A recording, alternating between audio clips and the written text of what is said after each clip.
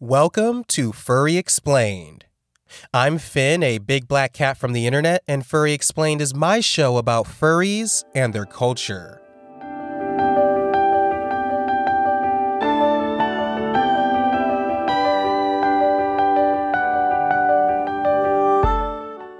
One of the earliest things that new members of the furry fandom do when they first join is to create a character of some sorts that represents them in the form of an anthropomorphic animal.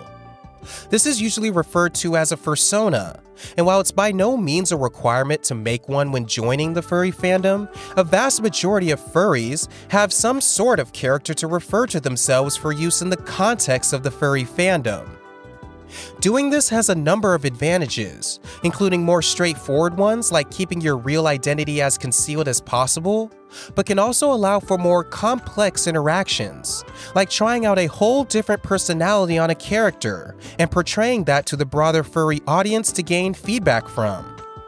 It's a fun activity to partake in, and is one that many members of the fandom choose to do, sometimes even more than once.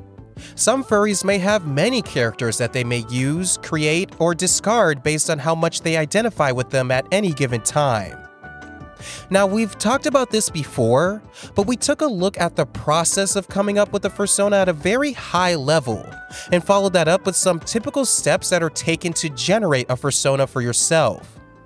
But one aspect of making a fursona that we kind of brushed over is one that happens to be one of, if not the most important decision one makes when choosing a fursona: the species. The species of someone's fursona is the base upon which everything else about that character is built atop of. Right after the name, it is one of the first aspects of the character that is introduced to others, and in a lot of cases, ends up being what people remember the most about a fursona, even more than the name itself. And it's a lot bigger decision than it may seem. It goes without saying that there are a lot of animals to choose from, and for some, there are even some certain stereotypes that come along with choosing a certain species, some that are more prevalent than others. So that's what we're going to try and explore today. In this episode, we're going to do two things that are related but still relatively separate from each other. First, we're going to try and explain the actual decision-making framework that goes into choosing a species of fursona. Then, we'll take a look at some of those species and explain some of the stereotypes that we briefly mentioned, and discuss why, while they can be a lot of fun, they don't have any real meaning beyond a harmless joke. This episode is more or less an experiment of trying to combine two related topics into one episode, so if it feels a little all over the place, I apologize in advance. But there's only one way to find out how it's gonna go, so allow me to welcome you to Furry Explained, and we'll get started right here.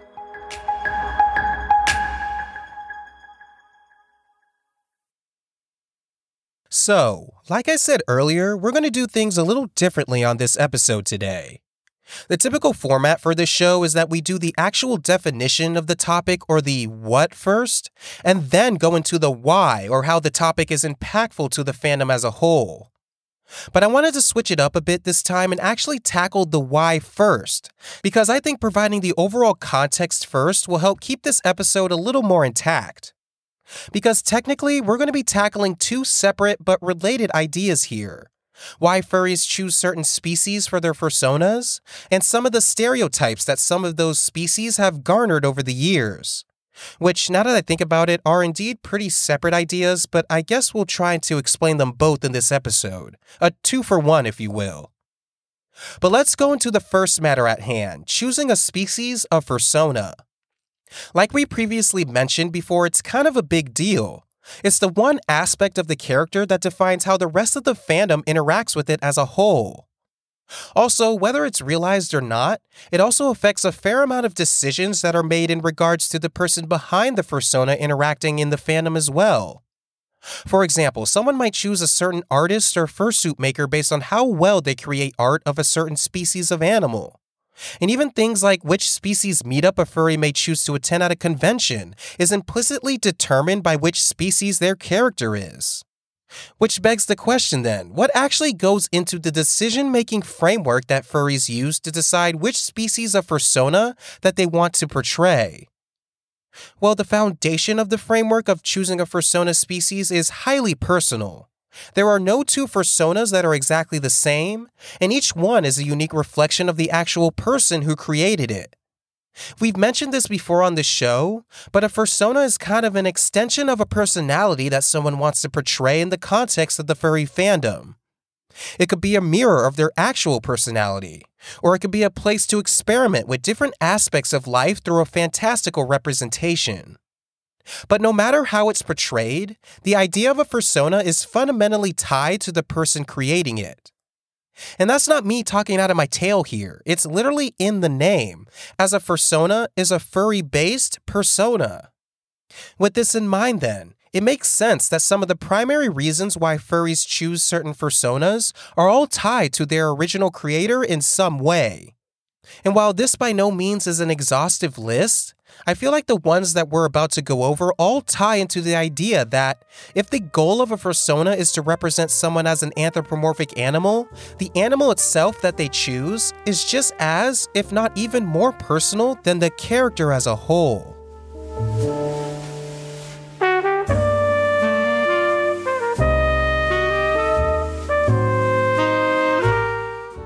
But enough beating around the bush. Let's explore some of the reasons why furries choose certain species. Now, just for reference, most of this information was pulled from one of my favorite furry research sources, Furscience. I'll link to the study they did in the show notes, but I'll basically be rehashing their findings, as I found that they are pretty analogous to the other information that I've found on this whole choosing a fursona thing. But anyhow, one of the main reasons why furries choose a certain species for their fursona is the idea of having an innate connection with the animal in question. This by no means is a hard and fast rule, honestly none of them are, but even in the study done by Furscience, a majority of their respondents said that their choice for a fursona was at least somewhat related to an innate connection with the real-life version of that same animal. Now, this can be interpreted in a couple of different ways. The more nuanced way is that, while it may be difficult to quantify this with concrete statistics, I think there is something to be said for us humans having a deeper connection with certain animals that can't really be explained logically. We all either know someone, or maybe you're this person yourself, that just connects with certain animals.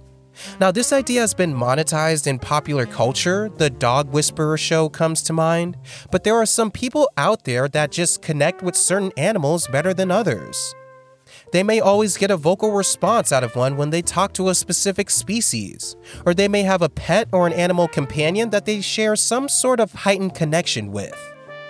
But the other, and in my opinion easier way to interpret this hypothesis is that people just like certain animals more than others, and their affinity towards a certain species draws a natural, almost emotional response out of them. Now, I can attest to this idea more than the former. I really love cats, especially the big ones. There's just something about the way they look, the way they move, and even the way they sound that fascinates me, to the point where I can easily get lost in time when reading about them, or looking at pictures, or otherwise immersed in learning more about them. To me, big cats are awesome in every sense of the word, insofar that they actually inspire me with their awe. And I don't think it's too far-fetched that other members of the fandom choose their fursona species from the emotional response that the mere existence of certain animals can give to them.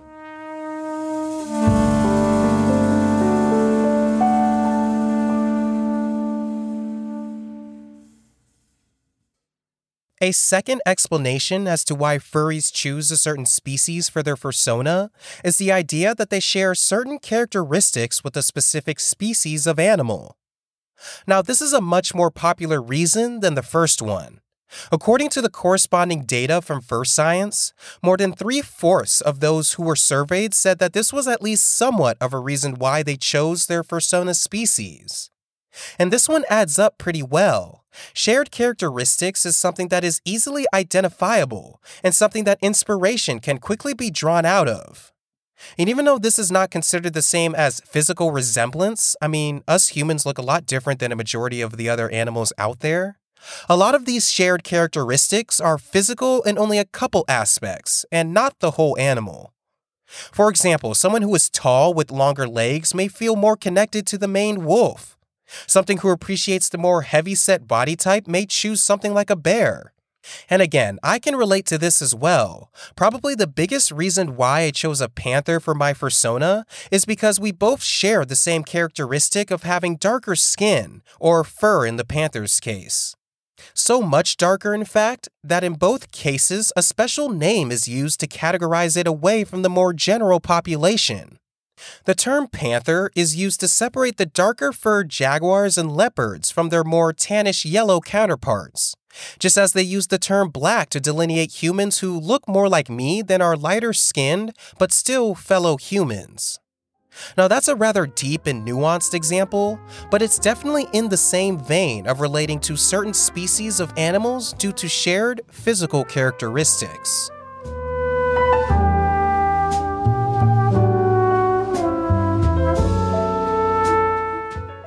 Now, the last reason that we'll look at as to why furries may choose certain species for their fursonas is something that is connected to what we're going to be going over in the second half of this episode, but is still related to what we've already been talking about.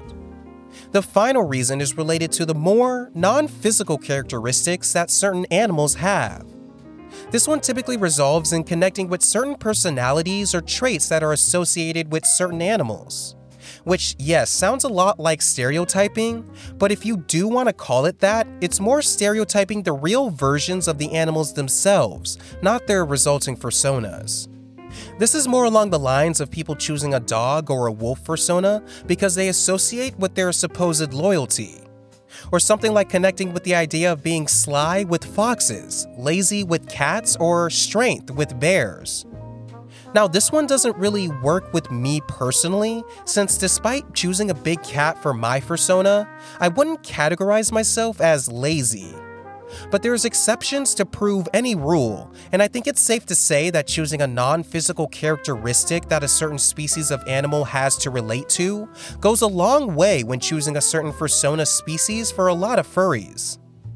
Now, like I said, this is by no means an exhaustive list, and it's not like you have to use one of these 3 areas in your decision-making framework for choosing a fursona. Like anything creative, different people go at it in different ways, and as long as you're happy with the outcome, the actual process of choosing an actual fursona can be abstracted away almost entirely. But that only tells a part of the story, because there is definitely another side to choosing a specific species for a fursona. You see, the furry fandom likes to take things and give their own spin on them, and one of the most prevalent ways that this is done is the fandom coming up with their own stereotypes for the variety of different fursonas that are out there. And if we want to be complete in our discussion about why people choose certain fursona species, this is something that can't really be ignored. So we're not going to ignore it. Let's get into some furry species stereotypes after the break.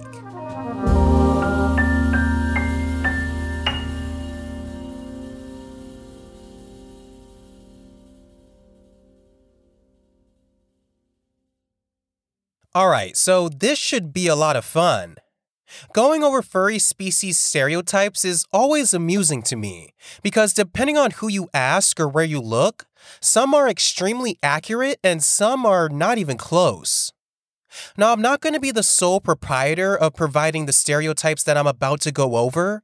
Personally, I don't think I've been in the fandom long enough to know not just a multitude of different fursona species personally, but multiple examples of that multitude to come to a clear consensus on a certain stereotype for each of them. So yes, this is going to be a more generalized collection of stereotypes, which is fine by me because at the end of the day, this is all in good fun. None of these are meant to be taken seriously. In fact, if you happen to be one of the species that I'm about to mention and don't fit the stereotype, good on you. But even if you do, this is just another fun thing that the fandom likes to do to tease one another for our fursona decision. It's definitely nothing personal, and hopefully there are no hard feelings. But with all of that in mind, let's get into some of the more popular fursona species and their more common stereotypes.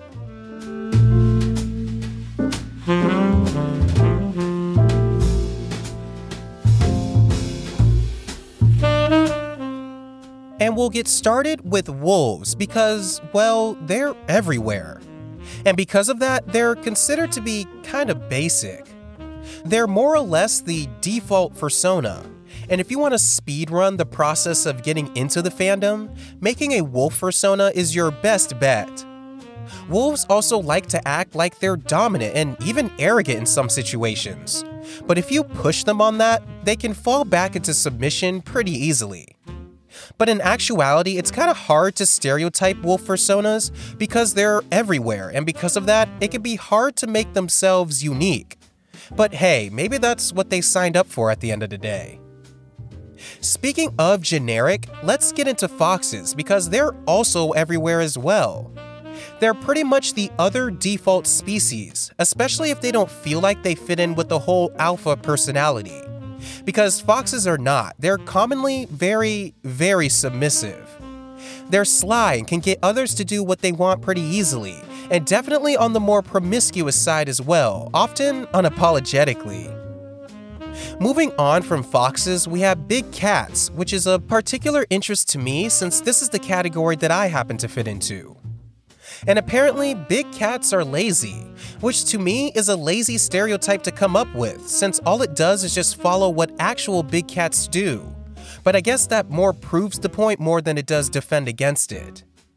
Also, big cats are basically split down the middle when it comes to their level of overall dominance in various situations. Big cats are either very assertive and very willing to take charge in a variety of different ways, or very passive and don't mind being told what to do to the point where it comes off as laziness like we just mentioned. And there's no in-between on this. Big cats are either one or the other. But let's downsize a bit here and talk about the smaller cats, house cats if you will. Much like their bigger cat cousins, these smaller cats are still lazy, in fact in many cases even more lazy than the big cats. And while they may not be considered introverted, they love to stay indoors, so don't expect to meet a house cat that's too adventurous. They are much more comfortable chilling inside where it's warm and safe and peaceful. Speaking of peace, or in this case the polar opposite, we have rabbits. Rabbits are just chaotic. If we're using character alignments to describe rabbits, they would be either chaotic good or chaotic evil, with little room in between. Oh, and if you thought foxes were promiscuous, I think rabbits have them beat on a number of different levels regarding that side of fursona stereotyping.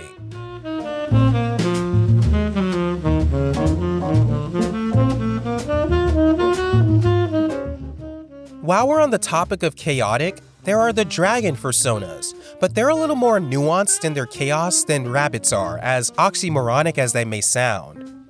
Sticking to the character alignment theme here, dragons can be considered chaotic neutral. They're definitely crazy and unpredictable, really enjoy the freedom of doing whatever they want, and can be difficult to calm down and deal with in general. But a lot of furs like that about them, and if you're fine with life being all over the place, then dragons will be fun to hang out with. Then we get to birds, which are some of my personal favorite because birds typically are nerds, like actual nerds.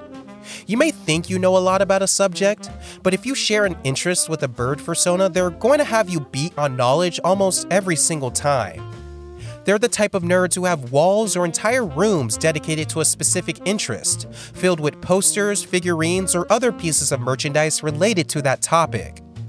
And if you can keep pace with them in a conversation about something that they're interested in, you'd have to do something catastrophic to not make friends with them. Moving on, we have raccoons, which are another one of those species that are a little harder to analyze.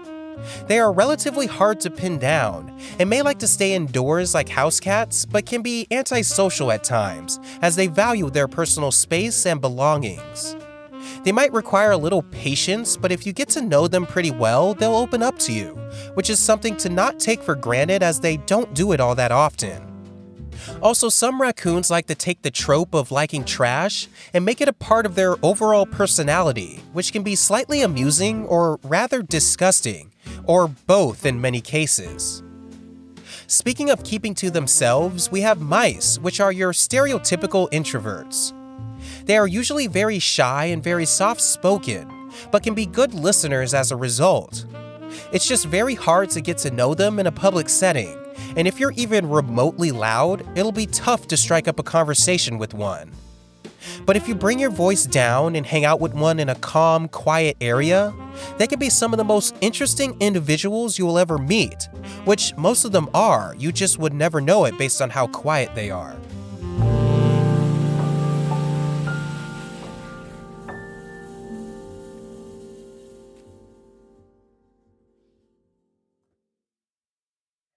Alright, 2 more to go. Let's go to hyenas, which are also one of my personal favorites. Hyenas are just fun to be around. They'll always put you in a good mood when you're around one and are quite easy to make laugh. So even if you don't have many jokes, even if they're slightly funny, you'll get a hearty laugh out of a hyena. And they'll often return the favor. They will do their best to make you laugh and are just good company to be around. Now, take the positive energy that hyenas have and apply it from a physical standpoint, and you'll get the energy that kangaroos have. They're also really fun to be around, but they just don't stop moving. They hate sitting still and love to do physical activities, typically outside. As a result, they tend to be more athletic and might get frustrated waiting on those not as in shape as them to catch up to whatever they may be doing. But if you do get the chance to sit one down, they're also fun, positive individuals to be around.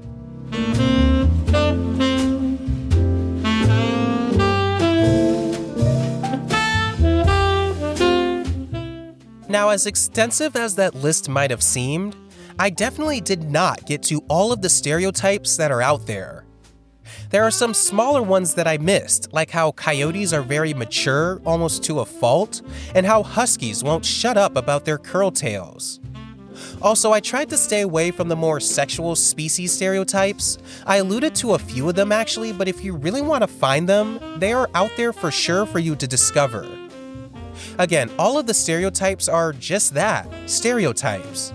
They are all things that the fandom has come up with regarding Fursona species over the years, and there is absolutely no proof to back any of this up. And while some Fursona characters may play into their respective stereotypes more than others, your character or species or even yourself as an individual member of the furry fandom is not defined by any of these stereotypes. They are all in good fun, and something harmless that comes along with choosing a certain Fursona species.